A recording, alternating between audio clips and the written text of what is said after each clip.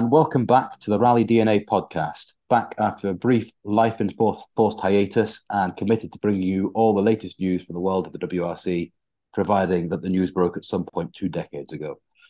Joining me as ever is my font of knowledge, co-host and great friend, Killian Cronin. Welcome back, buddy. How are you doing? Very good, Jamie. Great to be back after, as you say, slightly life-enforced break. Things happen outside of talking about old rallying and old rally cars, unfortunately. And yeah, you got to get out and live a bit. You've been painting at your house, and I've been After doing that. other things. Yeah. So, things have to move on, and it'd be great to do this more often, which we'll try and keep up a more regular thing going forward. But yeah, it's good to be doing this all the same because it's quite enjoyable. Exactly. And thanks for your patience, everyone. We appreciate it. Um, First, though, and before we get down to discussing the nitty-gritty of this week's episode, it's time to introduce our sponsor, the fabulous Slip and Grip Automotive. Now established as one of the most comprehensive and effective test facilities of its type in the UK, Slip and Grip operates the fabulous Bont Rally Stage, a challenging ribbon of tarmac snakes its way through the Welsh hillside, and whose varied nature makes it the ideal test venue for anyone seeking to perfect their car setup or indeed conduct pre or post-event shakedown trials. To find out more, visit www.slipandgripautomotive.co.uk, and the link is in the description of this episode. Make sure to follow them on Instagram and Facebook as well.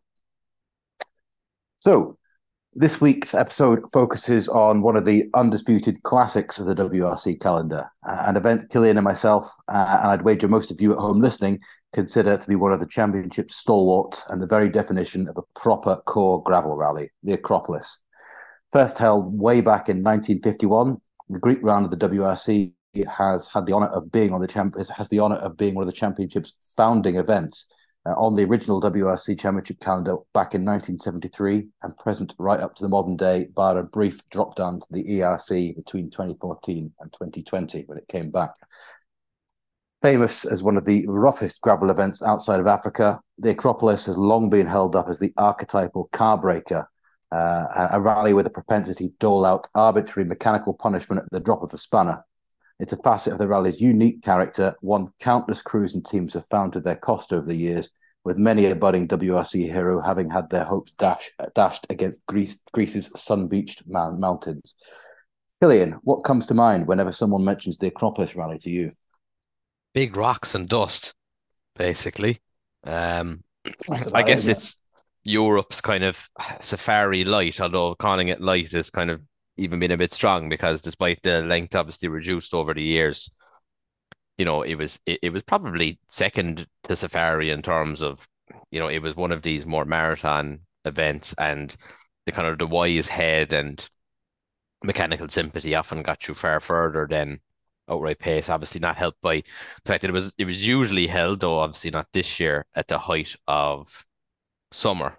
Um, early May or late May, early June, where it was incredibly hot. Obviously, one of those things that high performance motor vehicles, not the biggest fan of huge heat, particularly when you're boosted as well. So yeah, a punishing, torturous event for both car and crew. And yeah, as I say, certainly probably second only to the Safari in terms of car punishment and car braking. So you might have to hat tip Turkey from 2018 for Yeah, the big rocks and boulders and cars crawling around to avoid, fatal suspension damage at any speed above 40 kilometers an hour. I remember Cyprus could offer a few as well back in the day, but Mm. yeah, absolutely. I think for me, it's that shot of Ari Vatanen in the RS Escort, the Mark II, meandering up a hill with the monastery on that tiny sort of like obelisk of rock set up high in the mountain. It's go up into the sky rather. It's incredible. It did challenge for one of those most picturesque events in terms of backdrops and big rooster tails of dust. What a beautiful, glistening Mediterranean bay in the background, or a monastery, etc., etc. It was always a beautiful one. Spot on.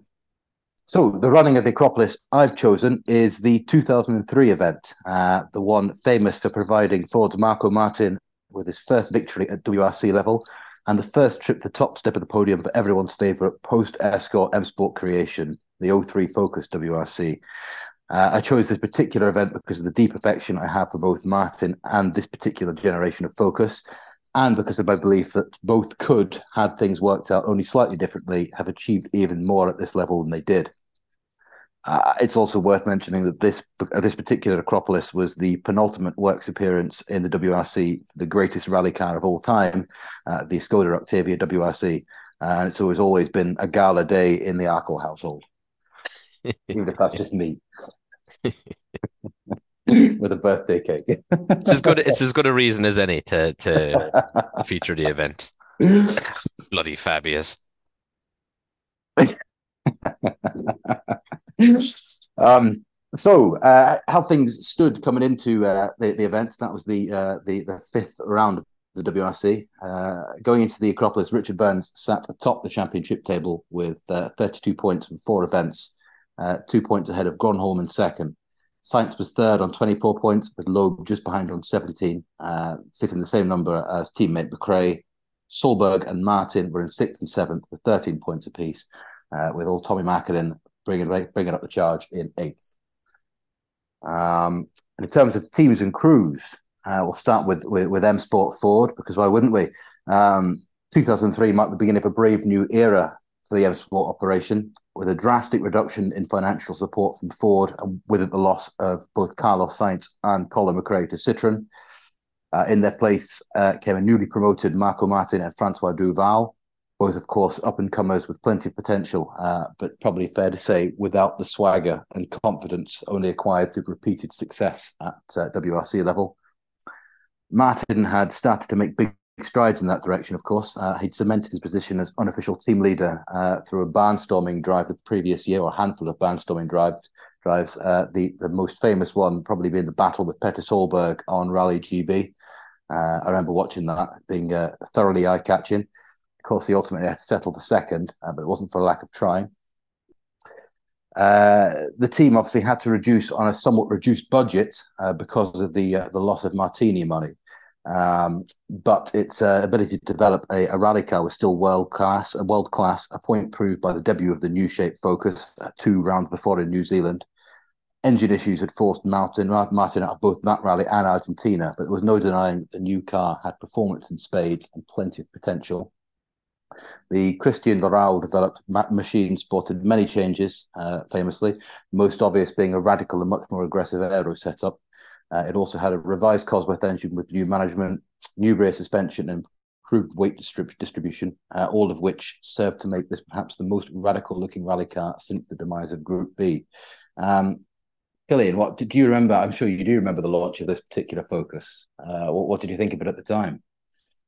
I mean, I was still reasonably young, but I do remember it well because it was kind of, I was fully into WRC at that point, and I'd always liked the previous Focus, despite it was, I think although it is one of the more ordinary, in inverted commas, looking rally cars, I think that was what was so great about it, because the Mark One Focus was a great looking 3-door hatchback, and the rally version looked reasonably close to what you saw on the road. So I think that was appealing in its own right.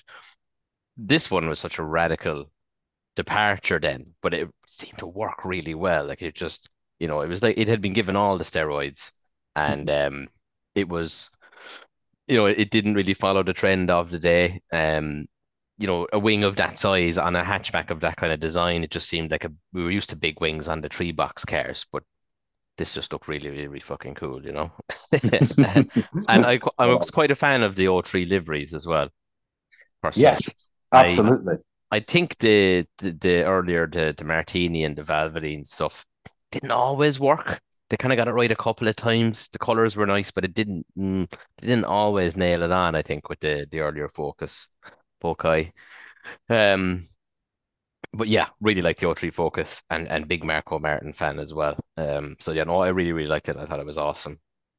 Spot on. I know what you mean, though. I mean, it's the 01, 02 cars look very, very restrained and demure, and then to go from that to the big mouth 03 car was something else.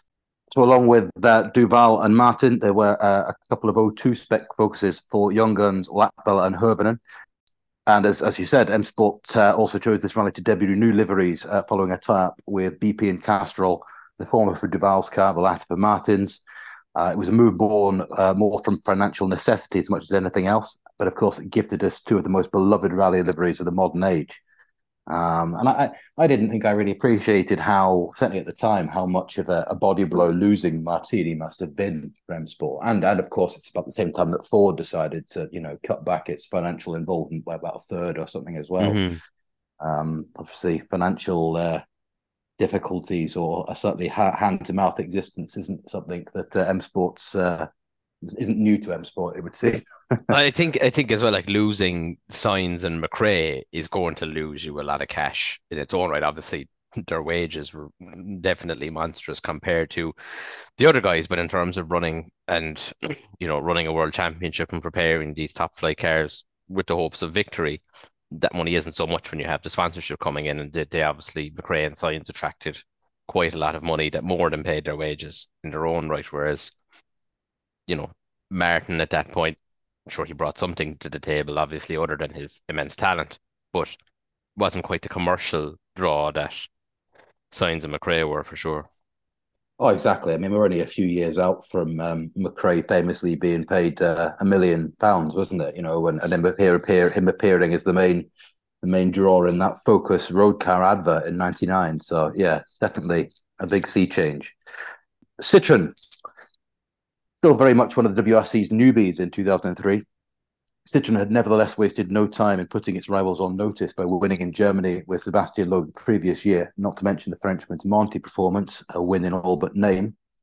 Loeb had been joined by Sainz and McRae for 2003, and this cemented Citroen's lineup as probably the most complete in the championship, which, when coupled with the Zara WRC's newfound ability to compete for the win on all surfaces, made it one of the sport's coming threats, even if most had yet to grasp just how potent an entity the team now was.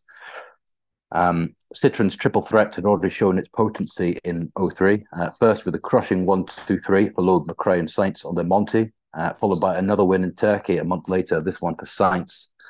Citroen's lineup for the Acropolis that year comprised 4 cars, a Zara each for Sainz, McRae and Loeb, and another for a young Danny Sola, who I always picked to be a world rally champion. Well, maybe not a world champion, but certainly a future star, which shows how little I know. But your list of future stars, we've run out of years for them to win in. Exactly, that's it. Yeah. And if I choose a scattergun approach, if I give everyone a leg up, then eventually I'm going to get lucky. Yeah. This was McRae seeking to secure his 4th Acropolis win on the bounce, which is an incredible stat. Obviously, one that ultimately went awry. Spoilers, but yeah, I mean, I knew McRae had won here a lot, but for some reason, I'd sort of mentally tuned out the 3 on the bounce. Between it's yeah, fair play. Yeah. Like Ford are the winningest team at Acropolis, aren't they? And what gave them the edge in later years over the likes of Toyota and Lancia had a fair few wins, but it was those run of the streak of McRae victories that elevated them beyond that. I think they Yeah, have 13 victories or something like that in Acropolis overall. So yeah. that was always the Focus's trump card, even when it was a bit slower early in its career. It wasn't always hard as nails, apart from certain points in 1999. Yes. Subaru. Subaru's WRC fortunes had fluctuated since its drivers' championship with Richard Burns 2 years previously.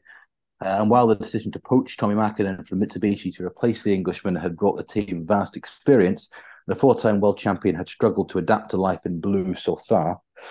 Indeed, the Finns' less than consistent performances throughout the year would play a part in preventing Subaru from fighting for the manufacturer's crown in 2003. With Mäkinen struggling to adjust to the foibles of the Impreza after so long competing in Group A Lancers that had effectively been built around him. Mäkinen's best result of the year would prove to be 2nd overall in Sweden, perhaps a poor reward for a man who'd so recently rewritten the rallying record books, and perhaps evidence that his decision to call time on the professional career at the end of the year was the correct one. While Solberg found that year's Impreza far more to his liking, come the Acropolis, he had little to show for it, with the best result of third overall in New Zealand, a finish he'd ultimately replicate in Greece. As we all know, though, it would be the second half of the season where Solberg would truly set about staking his claim on the 03 driver's crown.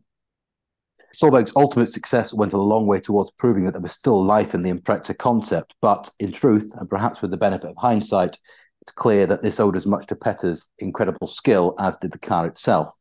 Even in 03, it was apparent that the overriding trend was for WRC cars to become smaller and hatchback-based, with cars like the 206, Focus, and incoming Fabia leading the way at the expense of booted veterans like the Impreza, as much to everyone decent's chagrin, I'm sure, because we all like a saloon. Bring back 3-box saloon rally cars. That's the drum we're beating constantly on this podcast. Rolls off the tongue, and I'm sure they're all listening to this. 3-box saloon rally cars, tobacco sponsorship, and a dribbling of alcohol sponsorship. Yeah, that's it. Yeah. So, are we only like a couple of steps away from vape sponsorship coming in to be the new tobacco sponsorship? It's not as cool either. Even if it does get proved, it gives you popcorn lung. It's not got the same sort of, high tar. Timo Salonen with a disposable vape. Oh, be like Timo. Get a health bar.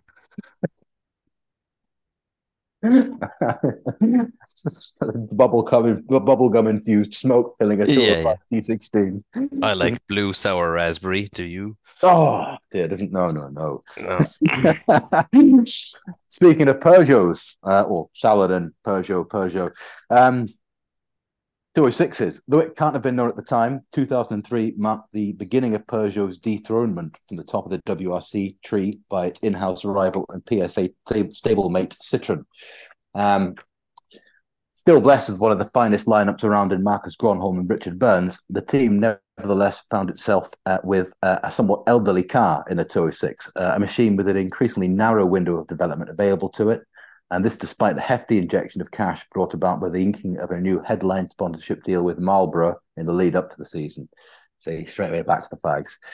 The 206 was still effective, of course, effective enough to win 4 times over the course of the year, 3 for Gronholm, 1 for Panizzi. But its period as the de facto fastest and most complete package in the championship was nearing its end, and the lion's share of development work had moved instead to its replacement, the 307cc. I had lion's share as a pun in my notes, but decided so much. So that's the second time you've used that lion's share pun on this podcast. So you had two Peugeot puns in one episode. Well, I don't know which one it was. It's interesting that like in 2003, the 206 is like the Deltona in 93 almost. It's reaching the end. Although obviously after a shorter time because the rate of advancement was so much more aggressive, but it's kind of like that in a way, I think. Is that foreshadowing? Is it fair to say you've been reading up on Deltonas and yeah. Absolutely right. Nevertheless, the team remained competitive. In fact, that's probably an unfair understatement, what with Gronholm having won 3 times and Burns leading the championship as the WRC pitched up in Greece. And this despite the Englishman having failed to win so far. His famous consistency continued to pay dividends and would, obviously, until the end of the year. Peugeot fielded 3 Works 206 in Greece, a car each for Gronholm, Burns, another for Harry Rovanperä, while Bosian Racing supplied a trio of older examples for Panizzi, Roman Cresta, and, sorry everyone, Juuso Pikaliasto. Believe it or not, that was actually a Finn, not a Greek, so I'm very sorry. Hyundai. The 2003 season spelled the end for the struggling Hyundai rally operation, with budget constraints and friction between the board back in Seoul and MSD in Milton Keynes finally becoming too much to bear. The team, of course, withdrew from the WRC halfway through the year after Rally Australia and incurred a fine as a result, while the whole acrimonious affair left a bad taste in the mouths of all parties and would sour Hyundai's relationship with the championship for a decade to come. The underdeveloped and underfunded accent had shown its age numerous times throughout 03 already, by being both off the pace and chronically unreliable. Regular drivers Armin Schwartz and Freddie Leutz had finished just twice apiece, with the former's 8th overall on the Monty, the best classification. and things wouldn't get a great deal better in the remaining rounds for the car. Despite this, the team managed to supply a duo of accent Evo 3s for Schwartz and Loix, and a pair of semi-works cars for Jussi Välimäki and Manfred Stoll. And believe it or not, Stolls is the only one that would complete the event. And finally, Skoda. Both Didier Auriol and Tony Gardemeister announced that they were excited to debut the Fabia WRC later in the year. So as far as I'm concerned, the torrid Acropolis the pair endured was ample payback for daring to besmirch the good name of the Octavia automotive god king. The official favorite World Rally car of all time, as voted by the adoring public across the world. Well, I was going to say, haven't they given you an option? Totally unimpeachable internet poll. Uncorruptible. Uncorruptible. I misspoke. My apologies. Rudy Giuliani wouldn't have been able to make any impact on it. No. Although I have got an image of Didier Auriol with some hair dye running down his head and the outside of it. But he's just rubbing hair dye into small paint. Some Castrol 10W. Just painting himself. It's just body paint when you have no hair. Oh dear.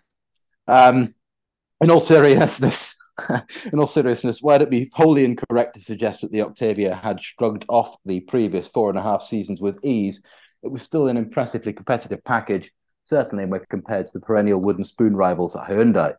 Auriol had battled hard to take 6th overall last time out in Argentina, while Gardemeister had gone one better with a superb 5th place on the fast-flowing roads of New Zealand a few weeks before that, which is, again, super impressive. Not Octavia country, really. No. Getting better as the years pass, like a fine vintage. Leg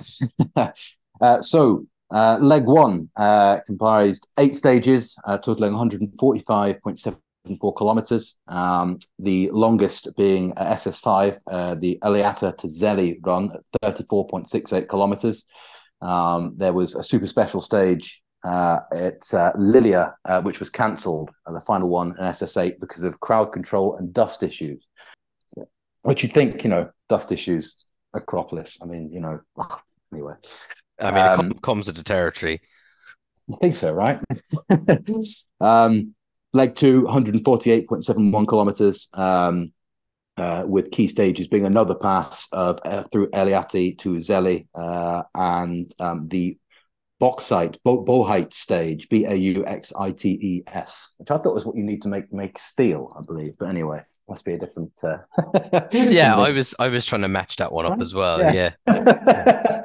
Is it steel or is there some kind of something? Maybe it's aluminium. I don't know. Yeah. Answers in the comments. Yeah. Many metallurgists, I'm listening. Leg 3, 105.04 kilometers, with SS17 to SS22, with double run through the famous Tarzan stage, each 20.65 kilometers. So, on to leg 1. Richard Burns was first on the road on the first stage, which is Pavigliani, and as such had to play the role of road sweeper, always a massive disadvantage on gravel, but especially so on an event like the Acropolis. And as such, he'd end the stage a fairly despondent 12th overall. Though not as despondent as Loeb, whose rally came to an ignominious end 11 kilometers into the first stage with engine failure. Led to a very pissed off looking Frenchman and also a disconcertingly youthful looking one, which of course just makes perfect sense considering how long ago it was. But I don't know about you, I'm so used to sort of seeing Loeb these days looking kind of like a wise middle-aged chap as opposed to a fresh-faced gymnast. Yes, which of course he is now, which is terrifying. But yeah, oh God, yeah. There's been many instances where I bemoan the fact that 2003 is 20 years ago. This is one of those events that really does cut me to the quick. Armin Schwartz also retired on the stage after about 5 kilometers. An errant stone shredded the cam belt on his accent, instantly killing the engine and putting him out the rally. Just desserts for deserting the Octavia, I say. Solberg, it is, isn't it? Yeah. Went scurrying back to Czechoslovakia the second that Fabia was debuted next year, or when Auriol vacated it, rather. Solberg's formative charge was undone by a stall, then a mild understeer off a corner, followed by a slow start due to heat soak. He was only seventh quickest overall as a result, though Marco Martin was on a flyer from the get-go, second quickest overall, 1.9 seconds. He was only denied the top spot on that first stage by 1.9 seconds, the victory going to teammate Francois Duval, whose stage win could have a complete walkover, indeed a crushing one, and perhaps would have been. He was up 13 seconds with less than a kilometre to go before going straight on a junction and losing all that time, but still won the stage. Bit of a microcosm for Duval's career, that incredibly blisteringly quick, but perhaps prone to a bit of brain fade now and again. Errors of judgment on the odd occasion. Yes. Especially SS2, McRae changed his tyres before the stage and then struggled to get the Zara to fire up. Again, heat soak blamed. He checked in 5 minutes late and incurred a 50-second time penalty as a result. And thus all hopes of an outright win were pretty much quashed there and then. The incident typified the sort of malady the Acropolis specialised in throwing up as a result of the intense heat and punishing roads. The Scot channeled his frustrations to set the second quickest time through SS2, but was now only 17th overall. Martin seized the initiative to win the stage by 2.7 seconds from McRae, with Duval this time only third fastest. He thus seized the lead and demoted his teammate to second overall with a 2.5 second advantage. Burns still continued to struggle. He was only 14th quickest through the second stage, dropped 12th overall. He not helped by a partial spin, and of course the aircon fitted to his Peugeot, well, the Peugeots, not everyone else, actually misting the screen in the morning mist or the cooler morning temperatures. He blamed that on his for losing 5 seconds as a result. Something of a mixed blessing, aircon, even in the heat of Greece. Everyone knows the first thing you've got to bin when you're making the car faster is the aircon, surely. Isn't that the golden rule? Immediately remove the aircon compressor and instant speed. You forgot drilling the airbox as well. Oh, Drill well, the airbox yes. Yes. Panizzi, Mäkinen, and Oriol all had good runs through SS2 and were 4th, 5th, and 6th quickest as a result. This moved Mäkinen to third overall, 1.7 seconds ahead of Gronholm. Freddie Leutz's accent had a suspension upright fail midway through the second stage, and while he was able to limp to the end of it, there was no way he was making it through the third and had to retire midway through. For his part, Martin was second fastest through the third stage and could have won had he not slid wide and shed precious seconds, which allowed Rovanperä to win the stage, 2.8 seconds ahead of Marco Martin, with Duval third, enough to move the Finn to third overall, and with it the best placed Peugeot at the time. Gronholm was 4th fastest on this stage to relieve third from Mäkinen, while Solberg was able to charge up to 5th, with Rovanperä in 6th overall by dint of his speedy times through the stage. And indeed, Rovanperä would win the 4th stage, this time by 1.1 seconds from the resurgent McRae. Duval holding station with third fastest. It wasn't to last a great deal, though, because Gronholm slid wide on SS4 and was only 14th fastest, slipped 6th overall as a result, promoting Panizzi, so much for the tarmac specialist, to 5th overall.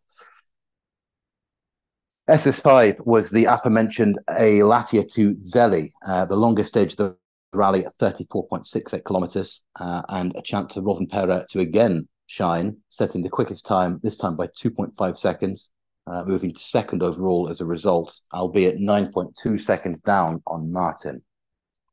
With little to lose, McRae threw caution to the wind, and he was blisteringly quick here, second fastest, and enough to move to 8th overall in the reckoning. This despite a costly time-bleeding spin, another of those what might have been moments for McRae, which his career seemed to specialise in towards the end, bless him. Burns temporarily lost third gear near the beginning of the stage and was thus only 11th quickest, and this would be something of a perennial bugbear for the 206s in this event, with most of the Peugeot guys losing gears at one point or another, though not for very long, seemingly.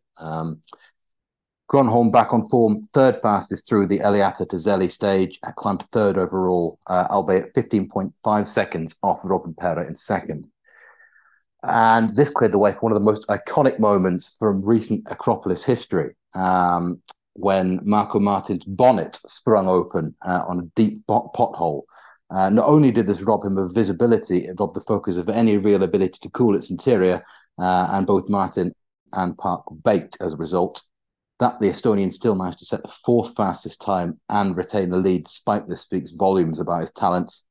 It's also this stage, SS5, that Duval crashed out of the rally, went in too hot on a right-hander, and he blamed a Duff pace note on Prevost. We need to probably get him on the podcast to ask about the truth on that, I think. But yeah. Prevost famously as well, not a man to hold his tongue or on such things. No, not diplomatically quiet, I think. Very, very uncensored, candid chap by all accounts. If that infamous episode of Absolute Rally is to be taken as an example, What an episode. it is one of the greats. Um, SS6, Solberg, quickest, this time by 7.2 seconds from Gronholm, and the Norwegian staking a claim to the overall victory. Managed to climb to fourth overall as a result. Rovanperä, however, this time third quickest, still strong in second place overall, 6.6 seconds down on the leader Martin, who was only fifth quickest through the sixth stage.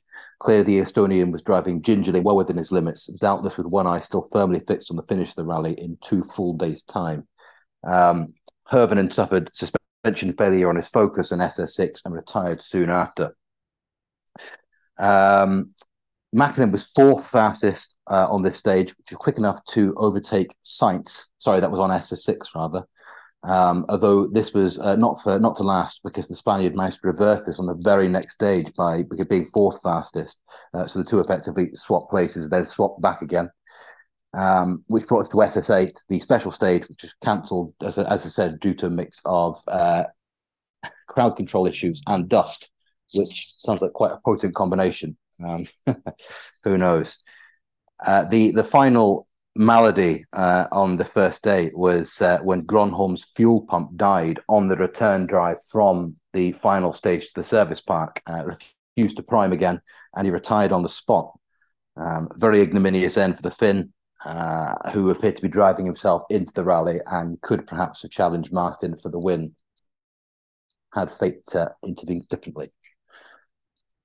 Leg 2, Solberg was hot off the blocks, was fastest on the opening Mendensita stage, enough to move up to third overall, 13.2 seconds down on Rovanperä in second, who is himself 4 seconds off Martin's lead.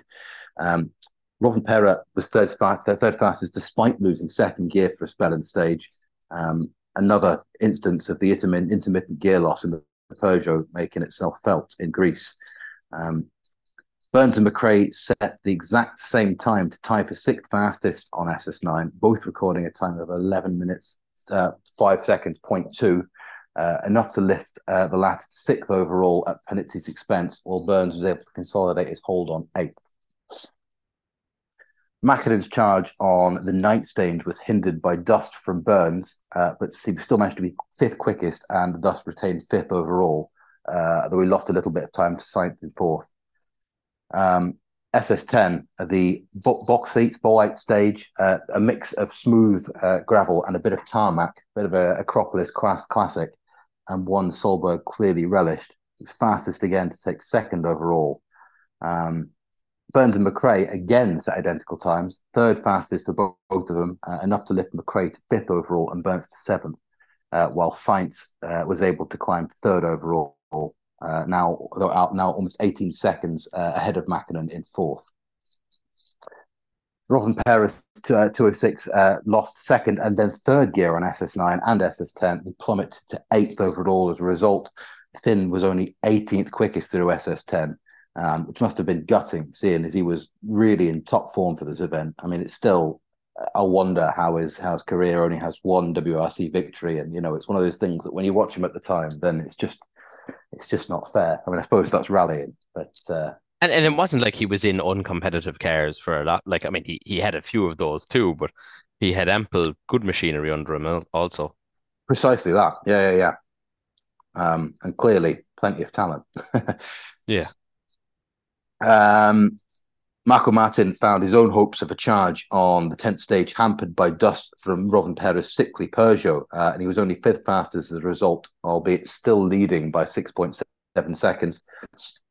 The Estonian fought back on the very next stage, winning Drossohori by 3.8 seconds from Sainz, helped by a little last-minute deal with the FIA that was between M Sports and them saying that Martin could start 3 minutes behind Rovanpera instead of two.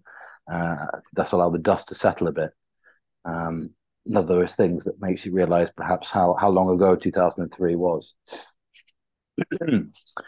This proved to be something of a bogey stage for Solberg. His steering wheel came loose mid-stage here in 2002, and in 2003 he'd shear a front drive shaft and dropped to fifth overall as a result. This being a boon for Sainz, Mäkinen, and McRae, all of whom went up to second, third, and fourth overall, respectively. Though Martin's lead was now over half a minute strong. One of the interesting things about reviewing the footage from the time is that, I mean, a lot of the sort of weird service park fillery stuff they have could be a bit cringe, certainly when viewed through modern eyes. But I quite enjoyed them going around the service park asking what custom designs different crews had on their helmets. And so, yeah, some of them were fairly blasé, but I quite liked McRae showing up his Saltire and saying, I'm certainly negging away one with a Union Jack on it, which I quite liked because I don't know. I obviously a very proud Scot, Colin, but I never kind of heard him sort of voice his antipathy towards the Union flag. And fair enough, I suppose. Interesting one. Yeah. Yeah. Yeah. Stefan Prevo, for what it's worth, was chuckling quite a lot about having Antipathy towards Bruno, or towards antipathy towards Francois Duval. Actually, he was on about how I had a picture of Sylvester the cat from Sylvester and Tweety Pie, whatever, and saying how funny he found it. Which, I mean, the man is clearly hysterically funny, but perhaps that wasn't one of his funniest moments. Maybe it has more of a clout in Belgium. Perhaps something we're missing out on there. Belgians can write in and tell us what the joke is. On the 12th stage, Rovanpera back to the fore. He was able to win the stage by 1.1 seconds, from resurgent Richard Burns. The latter now up to sixth overall, despite the gearbox issues of his own. McRae, fourth fastest, to take third overall off of Mäkinen. The Finn in something of a slump and would lose fourth overall to teammate Solberg on the very next stage. Martin also back on form for the longest test of the rally, the rerun. He won the stage by 5 seconds from Solberg to increase his overall lead to a hefty 40.5 seconds over Sainz, with McRae in third, albeit half a minute down on his teammate. Martin then put the boot in by setting fastest stage times on stages 14 and 15 to put the victory beyond doubt, barring issues, of course. He'd end the second leg with a lead of 55.8 seconds over Sainz in second. This was the stage on SS16 where Oriol was able to tie for second fastest stage time overall with Marco Martin in the big Skoda, which was impressive. And yeah, obviously had to be mentioned because it's me. A resurgent Solberg was second fastest on SS14 and SS15 to overhaul McRae for third. Then onto the third and final leg. Solberg was able to carry on the form he'd taken from the last leg into the third.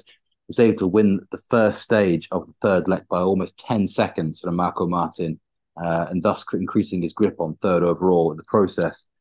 However, reliability was always a concern given the heat and the punishing nature of the event. Not that Martin cared, because he ended SS17, the De Castro stage, with a lead of over a minute, one, of course, he'd hold until the end. Burns lost second gear on SS17, yet still managed to tie with fourth fastest with Mäkinen, aided by the Finn having a small spin on the same stage. Solberg was fastest of all on SS18, the first run through Tarzan, this time by 1.7 seconds, trimming Sainz's advantage to 0.4 seconds. Burns also enjoyed the Tarzan stage, He was third quickest, closed within zero point 0.4 seconds of fifth place Mäkinen. The Finn could only manage sixth fastest thanks to a poor tyre choice. And this kind of sets up a really good battle between Mäkinen and Burns for the remainder of the final leg. Martin had a minor wobble on the 18th stage when his handling was very woolly, later revealed to be a broken anti-roll bar. He was only fifth fastest through that stage, but considering he still had an insanely massive margin, it wasn't the be-all and end-all. Mäkinen dug deep to win the 19th stage by half a second from Sainz, with McRae just 0.3 seconds back in third. The 90s gang back together. Quite like the idea of having these three. I also find it interesting that looking back, it's clear there was a big changing of the guard in this season. I think 03 is the season that I kind of viewed that, or at least was aware of at the time. And I think even at the time, it kind of felt that they were sort of moving off the stage a little bit. It's going to draw an interesting comparison actually to my selection later on, because there's a few characters going to cross over, but at very different stages of their careers. Grand. But yeah, it's definitely, that was it. I mean, like once McRae and Sainz had done that Citroen stint, that was kind of where you can really tangibly draw a line. The photo of them in the at the table with the ashtray, signing for their huge amount of French money. But that was it. That was kind of that was one of those things that signaled that was their twilight time, and the younger guns, the new generation that could better get to grips with these sort of cars, had really arrived in force, as evidenced by the thoughts on this event. I think it was made all the more apparent by the fact that Loeb emerging so fully formed. It wasn't like there was much of a sort of bleed through, was it? No. The old guard stopped winning because Loeb was there to win everything. There wasn't like a transitionary period as such. Precisely. Mäkinen's stage win helped deny Burns, who is now 2.4 seconds off fifth overall. Solberg only fourth fastest through the stage, but there was less than a second covering the top four. On that stage, and so the Norwegian moved to within 0.9 seconds of Sainz's second place overall, and then Solberg would then win the following stage, the 20th one, by 5.8 seconds to swipe second from Sainz.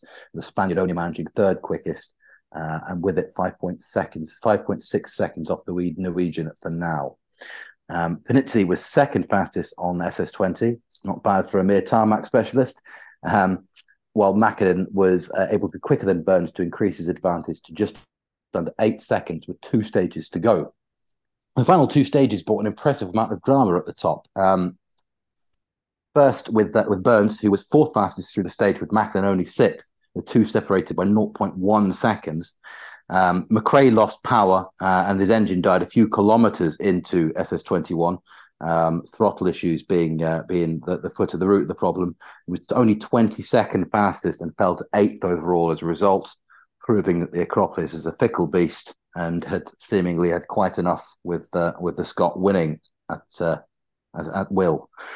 Solberg went off on a fast left-hander, then hit McRae's dust. And as a result, he was only 7th fastest and lost any chance of fighting Sainz to second, although he still managed to hold third overall until the end. Probably considered himself quite lucky to be still on the podium, given the dramas. Excuse me. And with such a reasonably small margin, giving all that that had happened to him as well, because he'd nearly come a cropper. Precisely, and it's kind of another. Maybe it's another. It's yeah. I kind of still forget how wild Solberg could be in his early career. And I'm not saying this is his early career, but I suppose it's closer to the start than it is the end, and he's still a young gun with a bit rough around the edges. I kind of consider him to be the fully completed all-rounder that he became. Sainz was 2.8 seconds fastest ahead of Panizzi on SS21, enough to secure second once and for all for the Spaniard. The final bit of final stage drama. Burns second overall with Mäkinen only 7th fastest on the final stage, slow enough to give fourth to the Englishman by 5.7 seconds, which in itself was enough for Burns to retain his lead in the championship. which is kind of, I suppose, the story of Burns's spell at Peugeot, really. Keeping alive a title fight despite not winning much, just pure consistency and being a smooth all rounder of a driver. Yeah, just the kind of the typical Burnsness of it. It really shone through in the Peugeot days as much as it did anywhere else. And of course, feels a bit, it feels almost wrong to not, mention. Of course, it all ended so very sadly a few months later, and it could have been very different. Which, of course, left Marco Martin to win his first ever WRC win by his 46 seconds from Carlos Sainz in second, Peter Solberg in third, Burns in fourth, Macklin in fifth, Rovanperä in sixth, Pinizzi in seventh, McRae in eighth, Oriol in ninth, and a young Jari-Matti Latvala in 10th overall. So yeah, I don't know. Partly I selected it, like I said, because being a Marco Martin fan and loving that focus, but also I vaguely remembered or did remember the bonnet incident and it just being such a big deal. I think there was Rally XS, which I was subscribed to at the time. They did like a big double pull-out poster of him still managing to set fourth fastest time despite peering through the hole beneath the gap beneath the bonnet and the scuttle. Very impressive stuff. And I think it is probably one of the most iconic, certainly Acropolis moments of the modern era. Yeah. No, I don't think you'll find any argument from me on that front.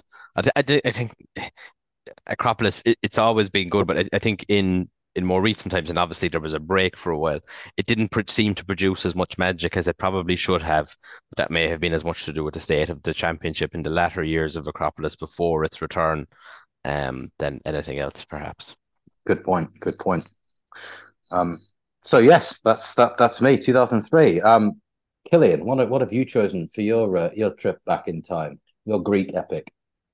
Thanks, Jamie. As a great coverage of the '03 event there. Some really good stuff in that, so hopefully I can match it. I've gone back a decade prior for the 1993 running of the Acropolis Rally.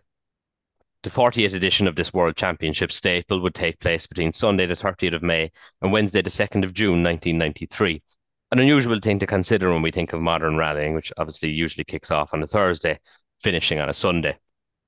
It was the sixth round of 13 in the 93 World Rally Championship, the first year in which all rounds counted towards manufacturers and drivers' points, though by this stage as well, you'd very much expect the teams not to contest all the rounds, and they certainly didn't.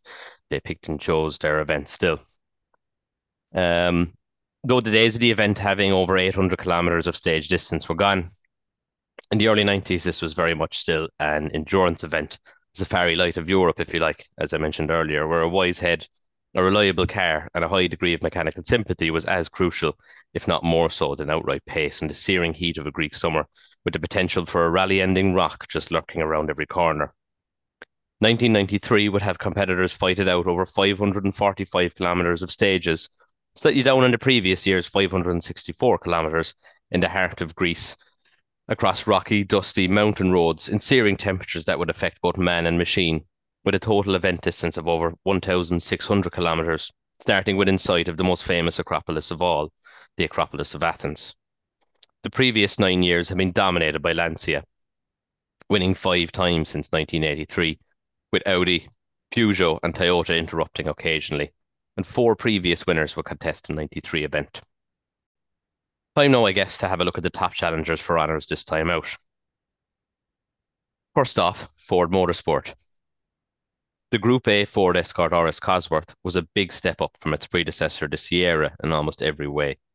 Now, arguably for the first time since the retirement of the Group 4 Escort, Ford had a car that could potentially be world-beating, even if Boreham didn't have quite the same resources and budget at its disposal as Toyota, for instance. Though the car was pretty much bang on out of the box, its compromised test programme of focusing on 2 extremes, that of tarmac and Acropolis-style gravel, would not compromise it here. Colin Davinson's engineers had spent August 1992 at a place called Château Lastour in the south of France, with a programme aimed specifically at the Greek stages. Indeed, looking at the previous results in the season, you can see they had been born from this focus. Second and third in Monte Carlo, first and second in Portugal, where they romped away on the early tarmac stages and then preserved their lead on the later loose surface running. while misfortune befell some of their competition. Then another victory in Corsica, courtesy of a flying Francois Delacour on his favourite surface, who never looked in doubt of finishing anywhere but the top step of the podium on the island. Now they had arrived to their toughest test yet. I would find out if Chief Engineer John Wheeler had created a car capable of seeing off the might of Lancia and Toyota in the mountains of Greece. The Escort stood out a couple of ways from its competition, namely its 7-speed box and its longitudinally mounted engine. Some trivia for you now, Jamie. Which two of the other four-wheel drive Group A cars in this event are shorter than an Escort Cosworth? One of them is easy, but I fear you might struggle to get the second one on your first go. Delta? Yep, naturally enough. 3,900 millimeters to the Escort's 4,211. Group A. So nothing Group, obviously nothing Group A. The four-wheel drive, the top flight four-wheel drive Group A turbo cars. Even though my eyes say it shouldn't be, I'm gonna say the Evo 1 Mitsubishi, even though it doesn't look it. Is that no? Incorrect. No. The Legacy. Really? Bollocks. First it's being told that bare stats tell me that the Octavia isn't much bigger, if at all, than other WRC cars, and now the unofficial longest Group A rally car of them all isn't. Well, but this is just the deception of car design and how big cars are getting as and growing, I suppose, over the years. And you have the thing now of a picture of a Volkswagen Up next to a Mark 1 Golf, and it dwarfs it. Yes, I mean, I and the hill I'm dying on is the Mark II Granada Estate is the longest car ever produced, despite all stats that might say otherwise. Yeah, no American station wagon can be bigger Nothing than looks it. No. Yeah. A closing statement on the Cosworth itself. I found a quote from what is said to be a rival team engineer in the 1993 Rally Course Annual, which I thought was interesting, and cast some light on how other teams viewed the Escort. It's as follows. If the Escort Cosworth does or does not win next year, it will not be down to the car they homologated, but how well Ford Motorsport exploits it. Though maybe 1994 was the fault of a twin-turbo Italian V8. Ford's driver pairing of Delacour and Biazian, the two drivers here, oddly enough, that I have actually met, now I think of it, was an incredibly strong one. The champion in waiting of Delacour, one of the hottest properties in early 90s rallying. This is where Jamie pipes up about an F40, I'm sure. I see him waiting. You've already done that, man. I'm keeping stum. I was going to mention the Citroen ZX Volcane that had the audacity to get in the way. I'm saying that. I was also going to say, what's Delacour like to meet? I mean, oh well, I say meet. It was a very brief encounter on the streets of Monte Carlo. Yeah. Whereas I actually exchanged words with Biazian. Not many either, but anyway. So yeah, Delacour and the multiple world champion of Biazian, who had committed himself to Ford as he saw no future with the team that had gave him so much success, Lancia, wanting to see the Escort become a championship-winning car. Delacour coming into the event was leading the Drivers' Championship just ahead of Juha Kankkunen. Brings us neatly to Toyota Team Europe. They may not have had a driver leading the championship, but it could be pretty confident about that not being the case coming out of Greece. The Celica ST185 was a technical tour de force, and certainly the car every other team was usually worried about. The ST185 had already taken the now departed Carlos Sainz to his second World Championship, though that didn't give Toyota a manufacturer's title in 1992.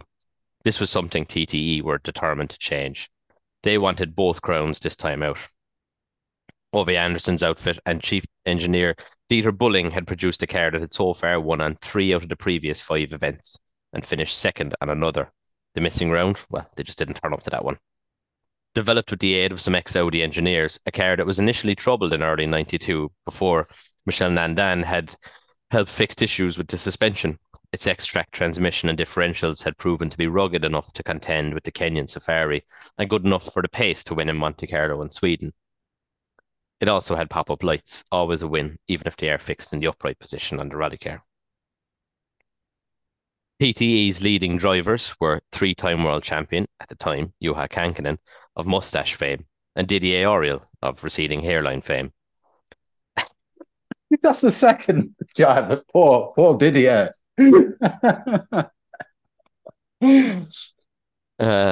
Sorry. Sorry, Didier.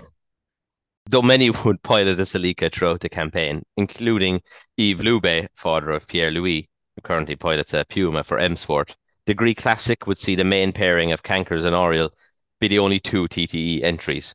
Each had a win apiece at this stage of the championship, Mats Jonsson having won in Sweden. Oriel had won here in 92, and Integrale was no doubt keen to replicate that feat. Cankers and Oriole sound like a 1980s detective outfit. I'd watch that. Yeah, yeah, with like big shoulder pads. Yeah. Lots of cigarettes and Oh yeah. and Oriel probably could have had a perm in the 80s as well, Don't play by the book. That's it. Yeah. One's the grizzled, no nonsense, doesn't play by the rules. Cankers. Yeah. Cankers is That are the fiercely by the book and stuck in his ways. Meanwhile, at the Jolly Club corner, the days of factory-backed martini liveried Lancia is now over. It fell to Jolly Club to fly the flag for one of the greatest brands to ever grace the World Championship. Gone also was Toe Tip, and now with the arrival of Carlos Sainz, we had Repsol liveried Deltonas. One of the plucky underdogs of the World Championship for years now, Jolly Club had a big presence on the rallying scene, delivering a D'Artico Vudafieri to an Italian championship win in the 308 GTB in 1982. Campaign 037s throughout the Group E era, with Biazian being a team member before moving to the Works team. And then in the late 80s ran Group N Deltas. Alex Fiorio, son of Cesare, claimed the 1987 FIA Cup for drivers of production cars, basically the Group N Championship, in a Jolly Club ran Delta. And in 91, the team had its first outright World Championship victory, courtesy of Didier Auriol, then in a FINA liveried car. The arrival of the Deltona in 92 saw it only pass straight into the hands of Jolly Club, with Fiat after pulling the backing for rallying.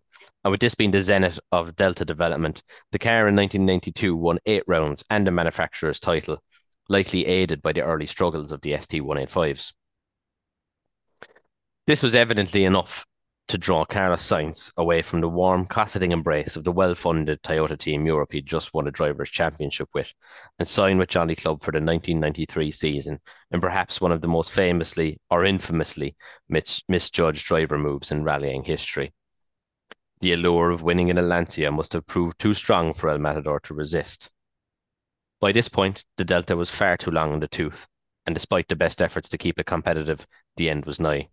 The bigger arches of the Evo model couldn't fix the limited suspension travel, nor hide the fact that this car's genesis was now nearly a decade ago. Joining Sainz in the Lancia stable for Acropolis was Italian ace Andrea Aghini, probably most well regarded for his exploits on asphalt. Aghini had won in San Remo the previous year and had achieved a podium in Portugal thus far in 1993.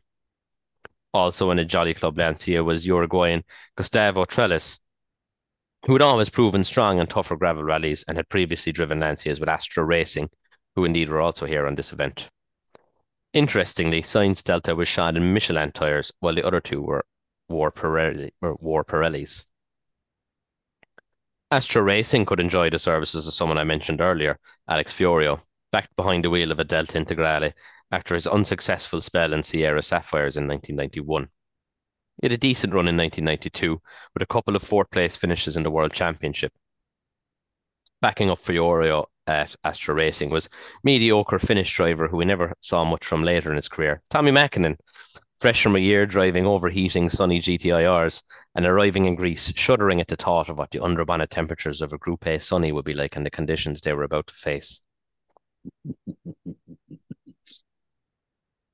Andrew Cowan's Rally Art were now in their 4th full year in the World Rally Championship, and like Ford, were also in the possession of a newer, smaller car in the form of the Lancer Evo 1, the forgotten Evo, if you will. This replaced the Galant VR4. More trivia for you here, Jamie. What does VR4 stand for?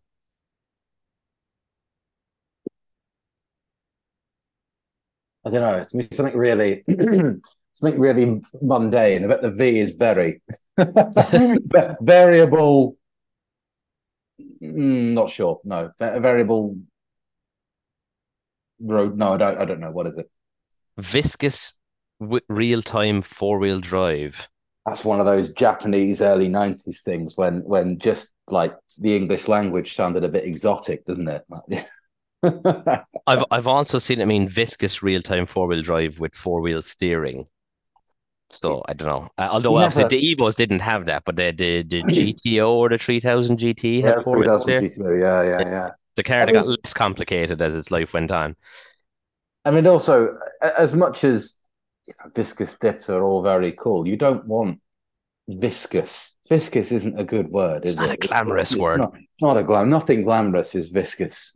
No, no, the Italians could probably Viscosity. do something with it, but the Japanese aren't going to make a cool name from Oh, what do you reckon? it. Come on, Italian listeners, can we have what Italian is for viscosity, please? I bet that's good.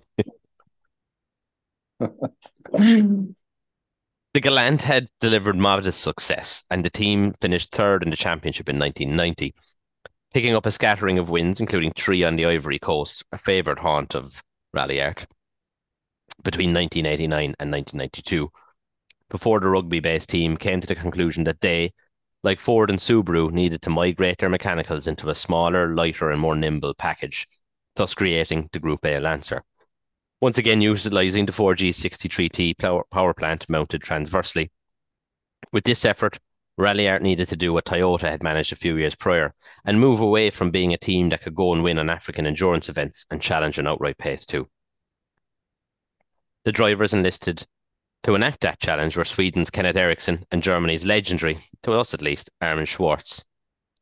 Eriksson had been with the team some time now and had delivered the now retired Galant to multiple podiums and a victory in the WRC. Eriksson had been having a so-so season thus far, finishing fourth in Monte and fifth in Portugal in the new Lancer.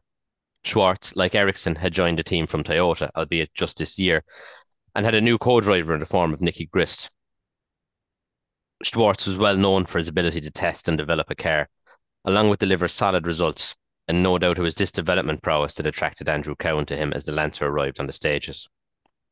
Greece was the third event for both drivers so far in the 93 season, and Schwarz so far had managed sixth place in Monte before putting the car off in Portugal and retiring.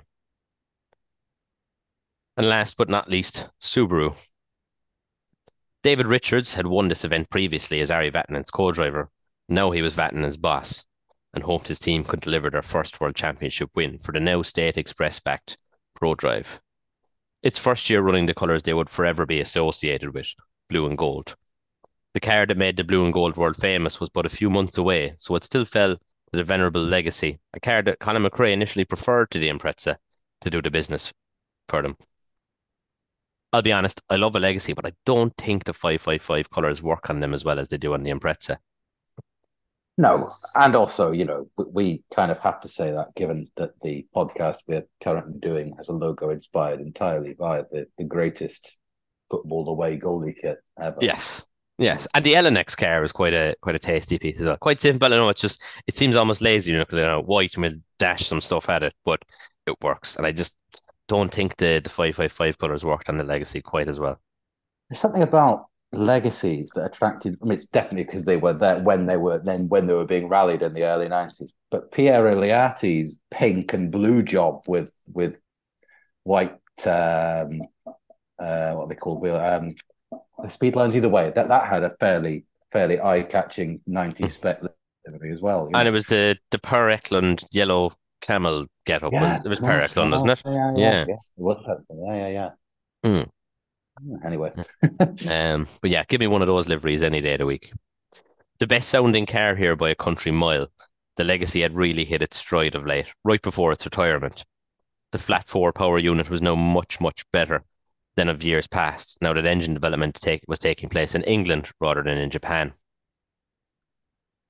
It had won the British Championship in 1992 and 1991 in the hands of McRae, and it scored podiums on the world stage.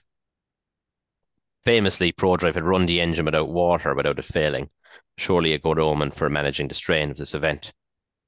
The newly renamed Subaru 555 World Rally team were confident that their first World Championship win was just around the corner. As already mentioned, the Subaru team consisted of Finn and former world champ Ari Vatanen, still very much capable at this point in his career, and young Scot Colin McRae. McRae had seen his way to a podium in '93's Rally Sweden and an admirable fifth place in Corsica, with an interlude along the way of taking a little Vivio to Safari where he failed to finish. Acropolis would be the first event in the '93 season for Vatanen, however. With the main contenders out of the way, it's time for some honourable mentions and some shonk right up our street from further down the entry list of the '93 starters for the event. Bruno Thierry would contest the Formula 2 category in his Astra GSI, partnered on the notes by Sebastian Prevost, making another appearance from earlier. He would face competition from the Skoda favourites of Emil Treiner and Pavel Sibera. Numerous Mazda 323s graced the event in both GTR and GTX form. Great looking cars, though, never up to much in the reliability stakes. They were competing in the Greek Group N Championship. Rudolf Stoll was entered in his Group A Audi S2 Coupe by SMS, one of the forgotten cars of the early 90s, perhaps. A brave soul was campaigning a different Audi A90 Quattro, and the Hellenic Police had entered an EP81 Starlet. That's a bubbly Starlet to our Irish listeners. There was also numerous Lada Samaras, a Yugo, and a Wartburg, fresh from the fall of the Iron Curtain, along with some Daihatsu Charades, a Group N Mercedes 190E, a BX GTI, and an Alpha 33 4x4, making up an incredibly eclectic entry list that included current FIA president Mohammed bin Sulayem, co-driven by Irishman Ronan Morgan in a Group N Escort Cosworth. I love the Wartburg. Love the Wartburg. I mean, it could probably, run on nothing and was like incredibly basic and functional and, it's probably like two-stroke air cooled or something. They're cool, aren't Probably they? was. I think there was all two-stroke as well, because as we know, four strokes are for the bourgeois. Oh, exactly. Yeah. Decadent capitalist strokes. Yes. You might get away with the third stroke, but by the time you got to the fourth one, you were basically sent straight to the gulag.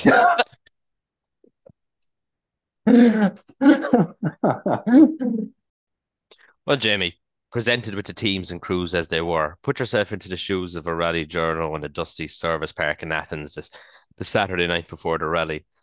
As you retire to the nearest taverna for some gyros and a few shots of ouzo, who are you fancying to win out over the next few days?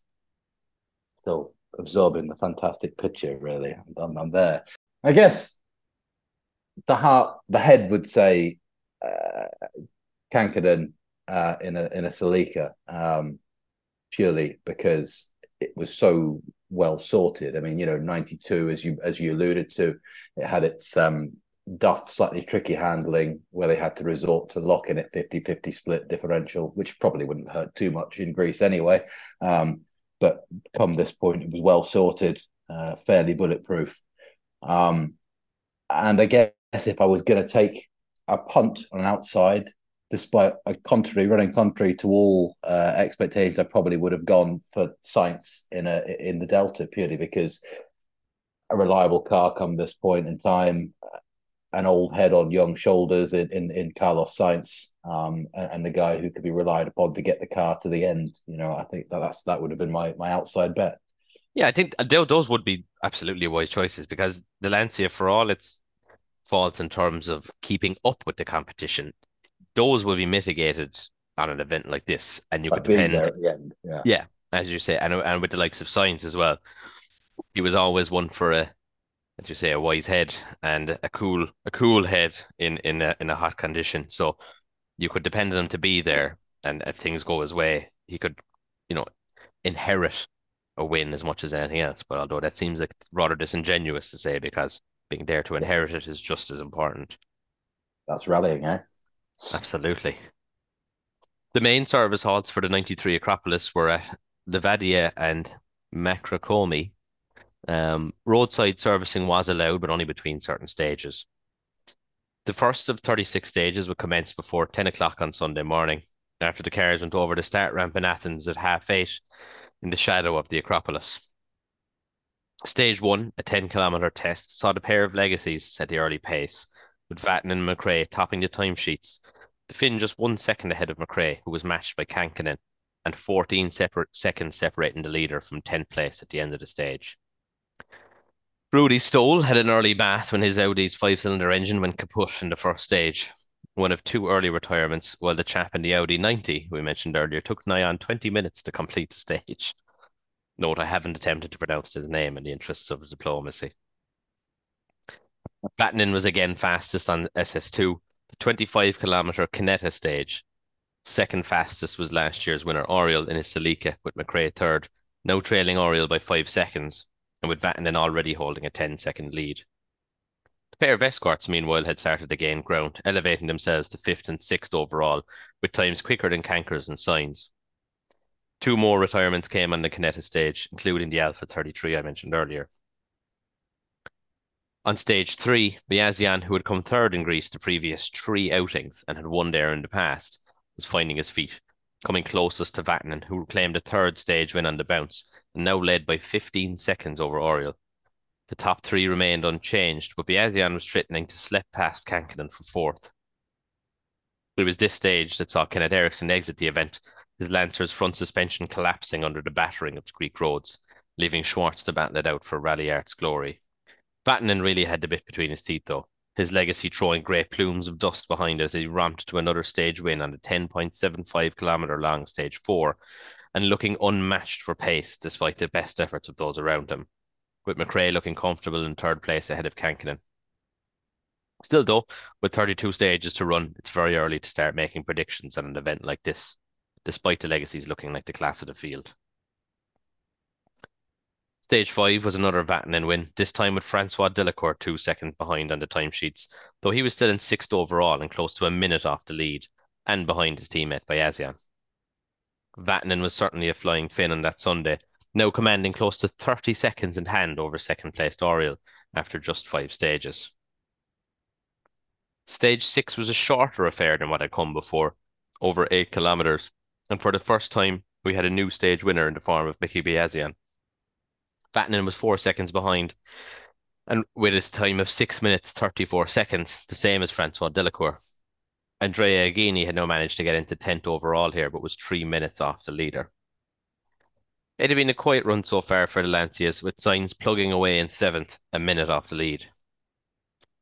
Subaru's winning ways at the front resumed on stage 7, with Vatanen fastest, 10 seconds quicker than McRae, who'd now elevated himself to second place as Oriel ran into trouble and lost over 2 minutes, dropping now to 8th overall, and his teammate inheriting third. It was Delacour who pipped Vatanen to another stage win on the 8th test of the first leg. The escorts now quietly moving up the timesheets and were looking like potential threats to the Toyotas, if not the Subaru pair at this time, with Schwartz not making a huge impact in his Lancer so far, and the Lancia is seemingly the fourth fastest car currently, with Biazian and Delacour 4th and 5th respectively at this time. Bruno Thierry had injured his hand earlier in the day and crashed out on this stage, no doubt struggling with the injury.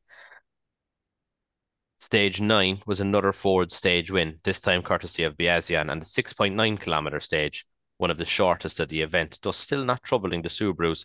It did slot him ahead of Juha Kankinen at the 3rd overall.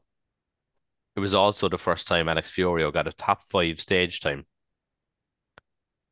Stage 9 also saw the unfortunate retirement of Didier Auriol, who had earlier cracked his sump on a road section of all places, and engine trouble saw him out of the event and unable to repeat his victory of the previous year.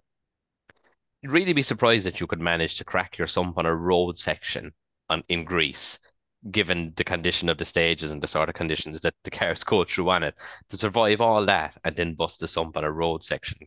Given that It obviously they're poses running a like, lot more questions, doesn't it, than it yeah, answers? I mean, it's not like they're running like San Remo ride height. Um, so yeah, puzzling one, but yeah. Stage 10, the 14.45-kilometer stage of Kolapski was added to Vatanen's tally, as a time of 12 minutes 13 seconds was enough to deny a pushing hard Delacour, though Delacour's time was enough for him to overhaul Kankinen and Grist for 4th. Now it was Subaru 1-2, Ford 3-4. The 19.5-kilometer stage 11 was the end of the first leg, with things continuing as they had done all day, and another Vatanen fastest time, leaving the order of the top 5 unchanged overnight. After 11 stages and 163 stage kilometres, it looked like the legacies would be unmatched for pace and were so far handling the conditions well. It seemed like only the rally biting back might hamper their progress over the coming days. It was an early start on Monday for the 75 remaining crews, departing the overnight halt to commence leg 2, with the first car roaring away on stage 12 at 7:53 in the morning. the 8.5 kilometer long bauxite or boite stage. Used to make aluminium, Jamie. I looked it up a while ago. For it makes it's used in making alumina, which then makes aluminium. Gotcha, Yeah. gotcha. I knew from my World War II history it was important. Yeah. We had a new stage winner, Carlos Sainz, just 1 second ahead of Delacour and 7 faster than Vatanen, who came off the stage, still leading McRae by over a minute in a comfortable lead. Stage 13 was unlucky for some. Indeed, those were Colin McRae and Derek Ringer, who went off, fatally damaging the suspension on their legacy and putting them out of the rally, with stage winner Biazian moving into second place, while Delacour now filled the remaining podium position. Vatanen had his lead over Biazian slashed by 22 seconds on stage 14, which was won by Sainz. The Lanciers looking much pacier than they had the previous day, with Fiorio, Aghini, and Mäkinen putting in respectable times slightly further down the order.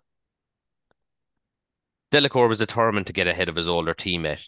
He put in a fastest time on stage 15, beating Biazian by 9 seconds to now come within 6 seconds of the other Ford crew.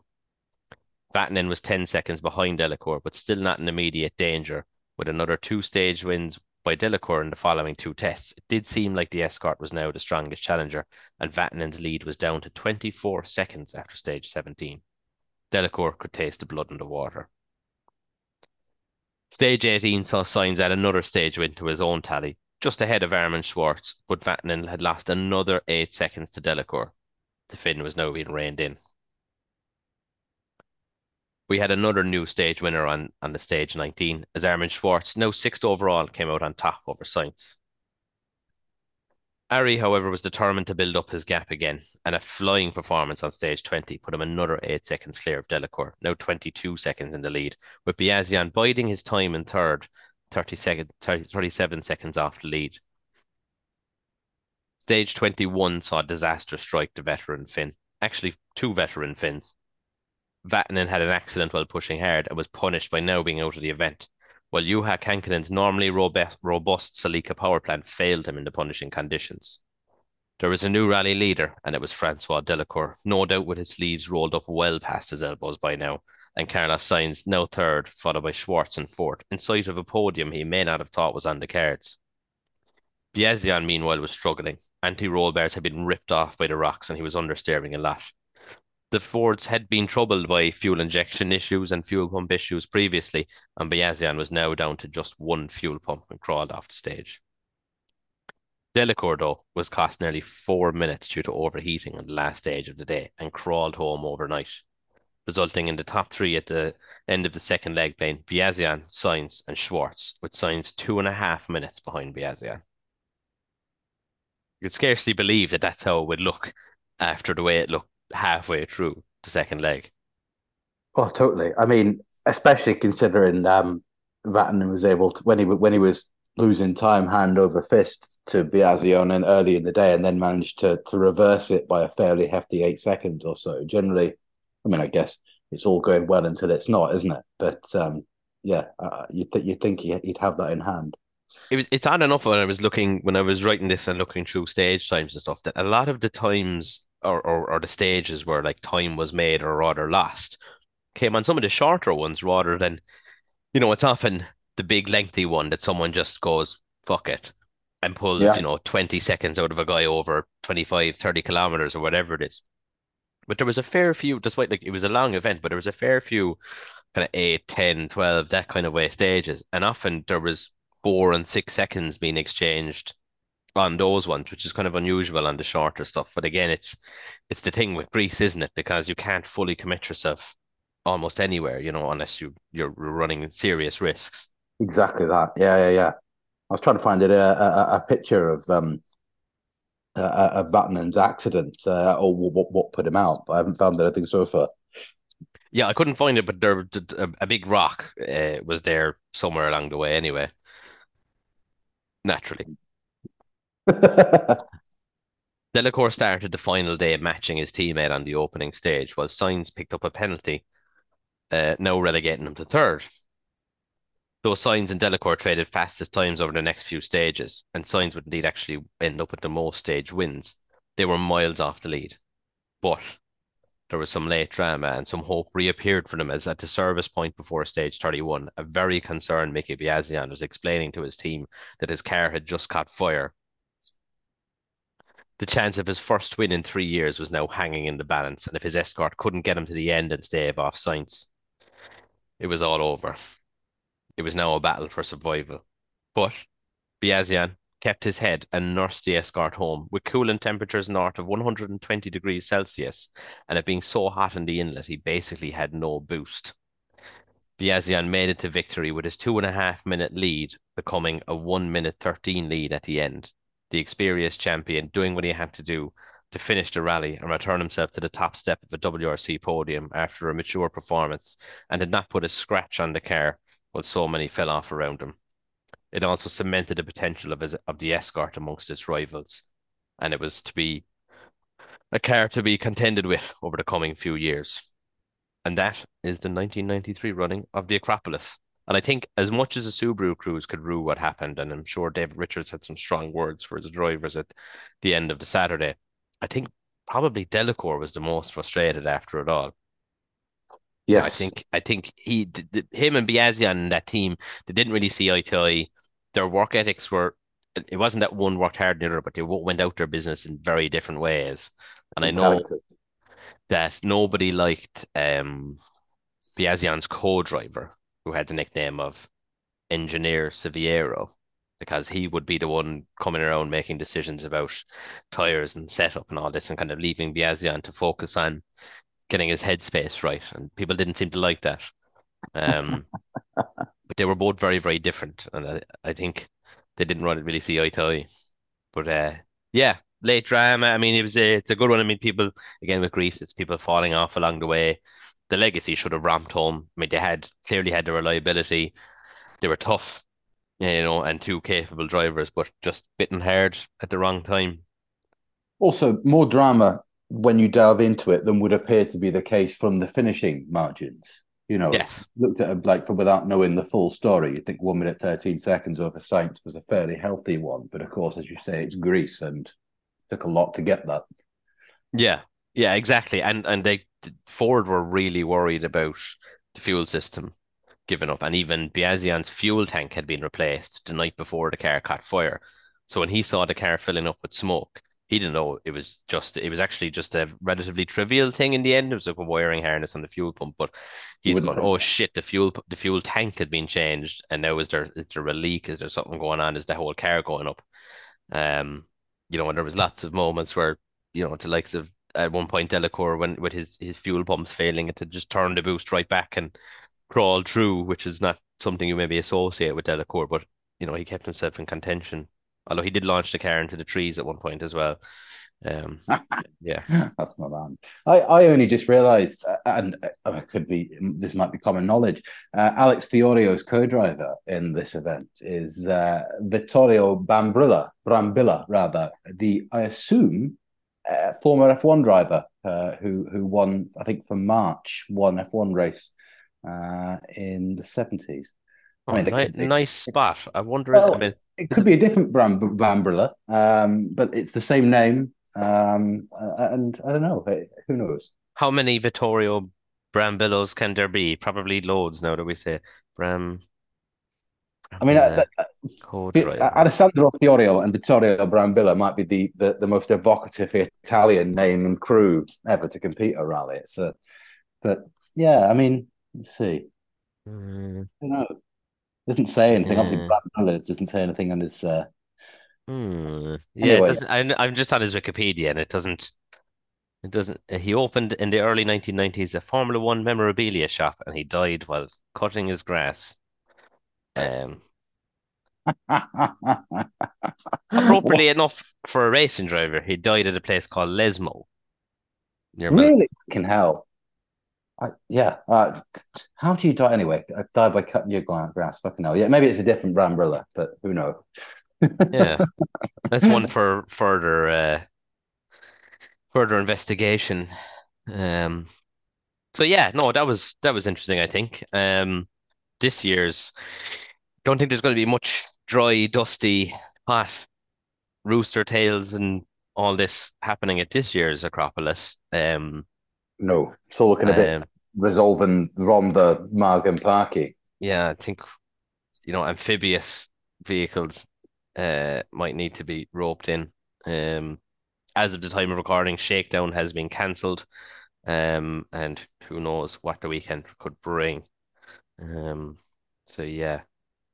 Oh, and I've just clicked on this guy's EWRC, and this particular Brambilla was co-driving in 2012. So Ah, not the guy who no. died cutting his grass. Maybe his son or something, because there's all the Fiorios had good Formula One connections and stuff. Maybe they're all from the same area. Who knows? Nepotism in Mm. Italian motor Mm. racing. That doesn't sound like a Yeah, unlikely story. it's normally at this time that I say, what are your thoughts about who's going to come out on top at the current at the Acropolis that's due to start in the coming days? But given the way the roads look, it's really Hey, flip anyone's a coin. guess. I'm going to go Tanak. I always say Tanak, and I'm never right, but I'm going to go Tanak because one of these days will be correct. In the same way that Danny Solar is going to be the future world champion at some I don't point. know if it'll be correct on this one. The Puma hasn't always proven itself to be the hardiest of machines, but who knows? Maybe it'll do I mean, better in the floods than it will in the dry. the one that looks most like a beached whale, and so perhaps that'll help. Hmm, maybe, maybe. Follow me for more insider rally trading tips. And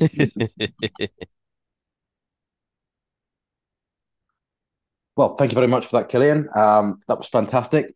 And thank you, everyone, for tuning in and listening once again. I apologize again, for there being a bit of a delay between this and the last episode.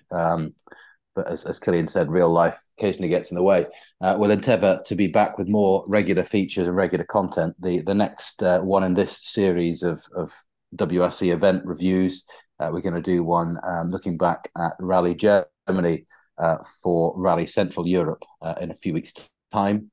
So tune in for lots of Hinkelstein related conversation for that one. Y yes, absolutely. And although that is toward the end of October, we will get something out in the meantime, as well to break that up because obviously Rally Chile does not give us a whole pile of a back catalogue to delve into, but we will do some more regular Rally DNA content in the meantime. Thanks very much again for listening, Jamie. Thank you. It's been great to listen to your review of the 2003 Acropolis. You have me dreaming of BP and Castrol livery rotary focuses for the coming evening. And anyone who is after traveling to Greece for this year's event, take it easy and be careful in the conditions out there. And we'll see you again the next time. Take care all. Thanks very much for listening and goodbye.